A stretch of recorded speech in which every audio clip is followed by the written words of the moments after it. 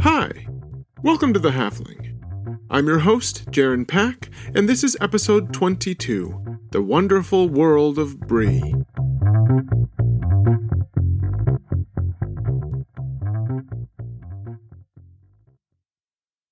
Before we get started, I want to do a bit of housekeeping. Starting with thanking you all for your patience. It's been slow going getting these next two episodes ready. I've had to do quite a bit of research and it's been hard to fit that in lately. In fact, I literally looked up the bulk of the details for this episode from the comfort of an economy class plane seat in the wee hours of the morning, sitting next to a sleeping man who didn't understand the idea of spatial awareness. Don't worry though, I waited until I was back in my home office to smooth everything out and get it to flow better. That said, I've had quite a lot of things just filling up my schedule lately, including a fun family wedding this past weekend. I've also had a lot of things going on with the upcoming Rings of Power show, some of which I'm technically not even allowed to talk about. Cryptic statements aside, though, I've been busy covering the show for Looper, and I also recently started contributing to the fan site Fellowship of Fans. Hey guys, yeah, you should check them out if you have a minute. I also want to add that you can officially follow me on Twitter now at the handle @PackJaron. That's @PAKJARON. I also have some fun guest interviews in the works, so stand by as we get further into the summer. Anyway, add all that up and toss in the fact that I have a family and other freelance work that keeps me very busy and, well, I hope you understand why this episode took a bit longer than usual to get out. Alright, enough about all of that. On with the show. This time, we're going to dig into an obscure little corner of Middle-earth, the Bree land. Bree is a fun part of the Lord of the Rings story that figures prominently in both the beginning and the ending of the larger narrative. It's where Frodo, Sam, Merry, and Pippin meet Aragorn for the first time. In fact, it's also where Tolkien meets the Ranger for the first time. In a famous letter to W.H. Auden in June of 1955, Tolkien talks about how much of the story came to him as he went along. No, literally, like he discovered it as he wrote it. The letter specifically says, quote, "So the essential quest started at once, but I met a lot of things on the way that astonished me. Tom Bombadil I knew already, but I had never been to Bree. Strider sitting in the corner at the inn was a shock, and I had no more idea who he was than had Frodo." End quote. So, Bree is a fun place that even Tolkien got to discover in those fledgling moments just after the four hobbits leave the Shire and, in the original books at least, escape from the old forest in the Barrow Downs. Before we get too far into the book versions, though, I want to handle things a little differently this time. Rather than casually overlapping original source material and movies, I want to start by dividing them and looking at the adaptation and the original side by side. Why? Well, you'll see in a minute, because as much as I love Tolkien's Bree, Peter Jackson's iteration is, well, interesting. So let's start there. In the Fellowship of the Ring movie, the hobbits arrive outside of Bree in the pouring rain. They run up to a wooden wall and knock on the gate. A suspicious gatekeeper lets them in, and they walk through a depressing street with a bunch of, let's just say, rough around the edges kind of fellas. All men, by the way. That's important. It's dingy, dark, wet, muddy. We do get a nifty carrot-chomping cameo of Peter Jackson, but other than that, there are a lot of things missing here. Like, a lot. Eventually, the travelers arrive in an inn. The Prancing Pony by Barlam and Butterbur. They're greeted by the absent-minded owner, Butterbur himself, who barely remembers Gandalf, and then says he hasn't seen him in a while. The discouraged hobbits head to the common room where many shifty-eyed fellows watch them. Again, all men here. The hobbits stand out like a sore thumb. Frodo sees Strider off in the corner. Pippin nearly gives away the quest to his audience. Frodo does give away the quest by accidentally putting on the ring. Aragorn pulls them aside. They go to the room where he appears to be threatening and bullying them. Then he goes soft, and magically so do they. Anyway, they stick with Stick-It-Not Strider. The Black Riders raid the inn, but they don't succeed. And scene. We're done. No more Bree. Now, that sounds like a lot of attention for a minor part of the story, and it's a fun chunk of the movie, but I needed to refresh the details in our minds because we're going to see in just a minute just how different the book version of this area is. Now, I know all adaptations are different, and I'm not trying to tear down the idea that adapting this and it looking different is a shocking thing, but there are some major creative adjustments that, personally, I really don't like. That's why I know I don't always go through every bit of the movie and book versions, but in this case, there are just so many factors that change here. So many. So let's go through the book version now and compare it to the movie visuals that most of us share. And to be honest with you, I forgot a lot of these details myself until I went over it all with more of a fine-tooth comb. Again, that's not because I haven't read this before. I have. Dozens of times, actually. But it's easy to let the Bree stuff blend into the Shire part of the story. Because, well, both areas have a strikingly similar vibe, let's put it that way. Like, they're all part of the same quiet corner of the world. And don't get me wrong, that is true in a sense. But as we'll see, to be from Bree is very much so different than hailing from the Shire, at least as far as the local inhabitants are concerned. Now, to get a better idea of the book version of Bree that Tolkien originally visualized, let's start with this short, simple summary of the Men of Bree in the Fellowship of the Ring book.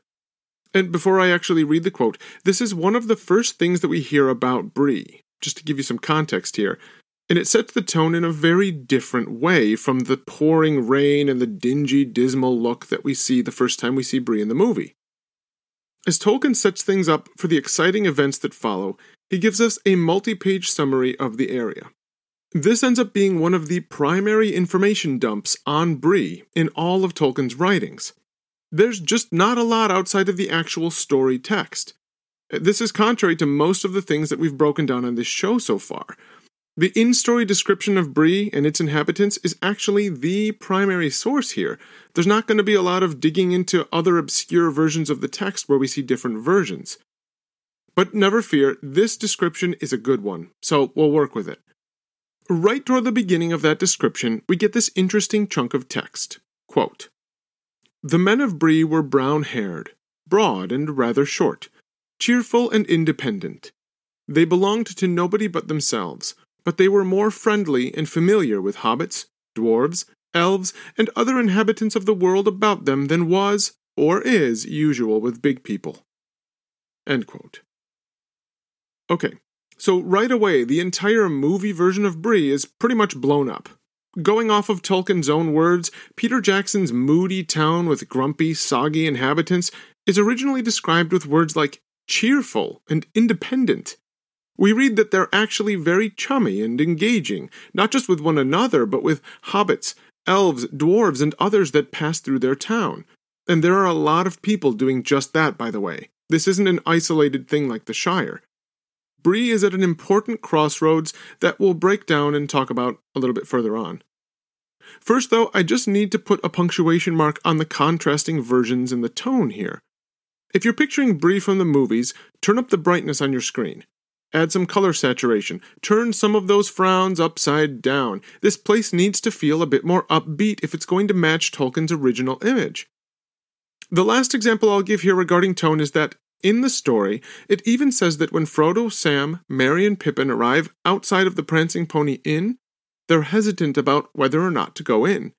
They're intimidated. They just left the Shire and they're not at home. So what convinces them to go in? Someone starts singing inside. Singing. Not fighting or brawling, not shouting or being loudly grumpy somehow. A bunch of other people join the original singer when he gets to the chorus of the song, too. The sound is so encouraging, it helps our four hobbits make up their minds and they go in. So, yeah, while I'm a big fan of the movies, the very dark, like visually and temperamentally dark, representation of Bree has always irked me because, well, it's just supposed to be kind of an upbeat place. Alright, the next thing we need to talk about is the other one of the main issues I have with the movie version of Bree. Its lack of diversity. All we see are men in the streets. We get a very mannish vibe in the inn, but in Tolkien's own words, the gathering is actually large and mixed. He specifically points out that there are multiple dwarves there, when the Shire hobbits arrive. We also know, thanks to the backstory of The Hobbit, which you can watch in the Hobbit trilogy or read in the Unfinished Tales, that Gandalf and Thorin meet up at the Prancing Pony at one point. That's actually how they get onto the same page about getting rid of Smaug and launching the quest of Erebor and picking up a burglar along the way. But even in the version of Bree that we see in the Hobbit movie, the moody, dangerous vibes are still there. They persist. The place might as well be on the borders of Mordor, for goodness sakes. I also mentioned Gandalf a second ago, and I need to quickly add that the wizard is also definitely a frequenter of the inn, the Prancing Pony, and a fellow that the innkeeper knows very, very well. That's right, movie Barlam and Butterbur, you know who he is. Stop denying it. Seriously though, Gandalf is a name that the innkeeper has no problem whatsoever remembering in the books. Gandalf even trusts him with important tasks like sending letters, even if that doesn't technically pan out. Anyway, along with men, dwarves, and wizards, there are also quite a lot of hobbits in Bree. Yes, hobbits. Some of these come from the Shire. In fact, Merry informs his traveling companions that many of his relatives head to Bree every once in a while on mini adventures. But those aren't the hobbits I'm talking about. Itinerant halflings looking for the best beer this side of the Shire are all well and good, but there are also hobbits who live in Bree. For real, the area is their primary residence, and while they like the Shire folk, they don't consider themselves mere extensions of the Shire way of life. In the Fellowship of the Ring book, Sam asks what kind of people live in Bree. In response, Merry says that, quote, "There are hobbits in Bree, as well as big folk. I dare say it will be home-like enough." End quote. So, along with a lighter feel for the overall tone of the town and the men that live there are hobbits in Bree. Hobbits, like halflings, the same kind or very similar to those living in the Shire. In fact, men and hobbits happily coexist with one another in Bree. And if you're wondering, that is definitely not a normal arrangement. It's repeatedly made clear in The Lord of the Rings that hobbits don't like big people, as they call men. They tend to avoid them and don't approve of their blundering ways. That's why, in the text, it sums up this extremely unique situation in Bree by saying, quote, "The big folk and the little folk, as they called one another, were on friendly terms, minding their own affairs in their own ways, but both rightly regarding themselves as necessary parts of the Bree folk. Nowhere else in the world was this peculiar but excellent arrangement to be found." End quote. As an interesting side note, Tolkien also talks about the relationship between hobbits and men in the prologue to the story. Rather than beating around the bush, though, he comes right out and says that even though they ended up estranged later on, hobbits and men are clearly relatives. He points out that they speak the same languages and are obviously closer to one another than they are to elves or dwarves. We'll talk a bit more about this connection later on, but I just wanted to point out that the idea of hobbits and men living together is, in general, something that doesn't happen in Middle-earth, and yet the two groups are closely related and have many of the same interests and cultural elements. And there's one place in Middle-earth, one single location, where you can see these two groups living together, integrated into a single society. Bree. Now, just because Bree has hobbits and men doesn't mean the big and little folk do everything attached at the hip. It says that they're on friendly terms and that both groups mind their own business, even though they all consider themselves an integral part of the Bree dynamic, something Peter Jackson clearly didn't grasp. It's also interesting that the Bree hobbits aren't considered equals by the Shire hobbits, and vice versa too.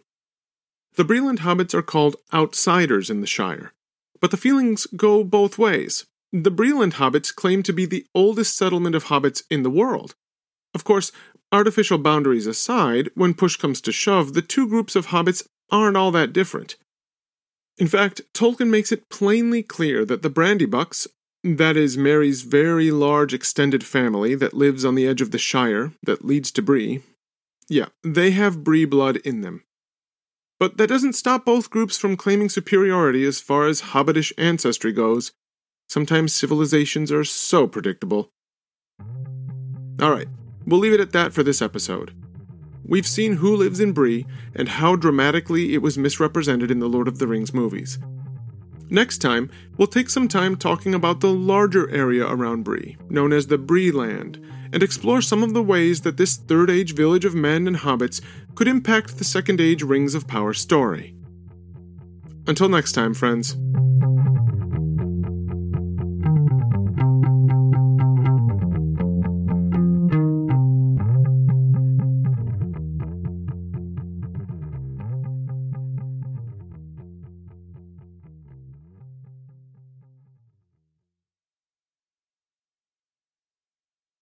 This episode is brought to you by, well, me. And despite the fact that I've memorized whole chunks of Tolkien at this point, it still takes quite a bit of work to pull each of these together.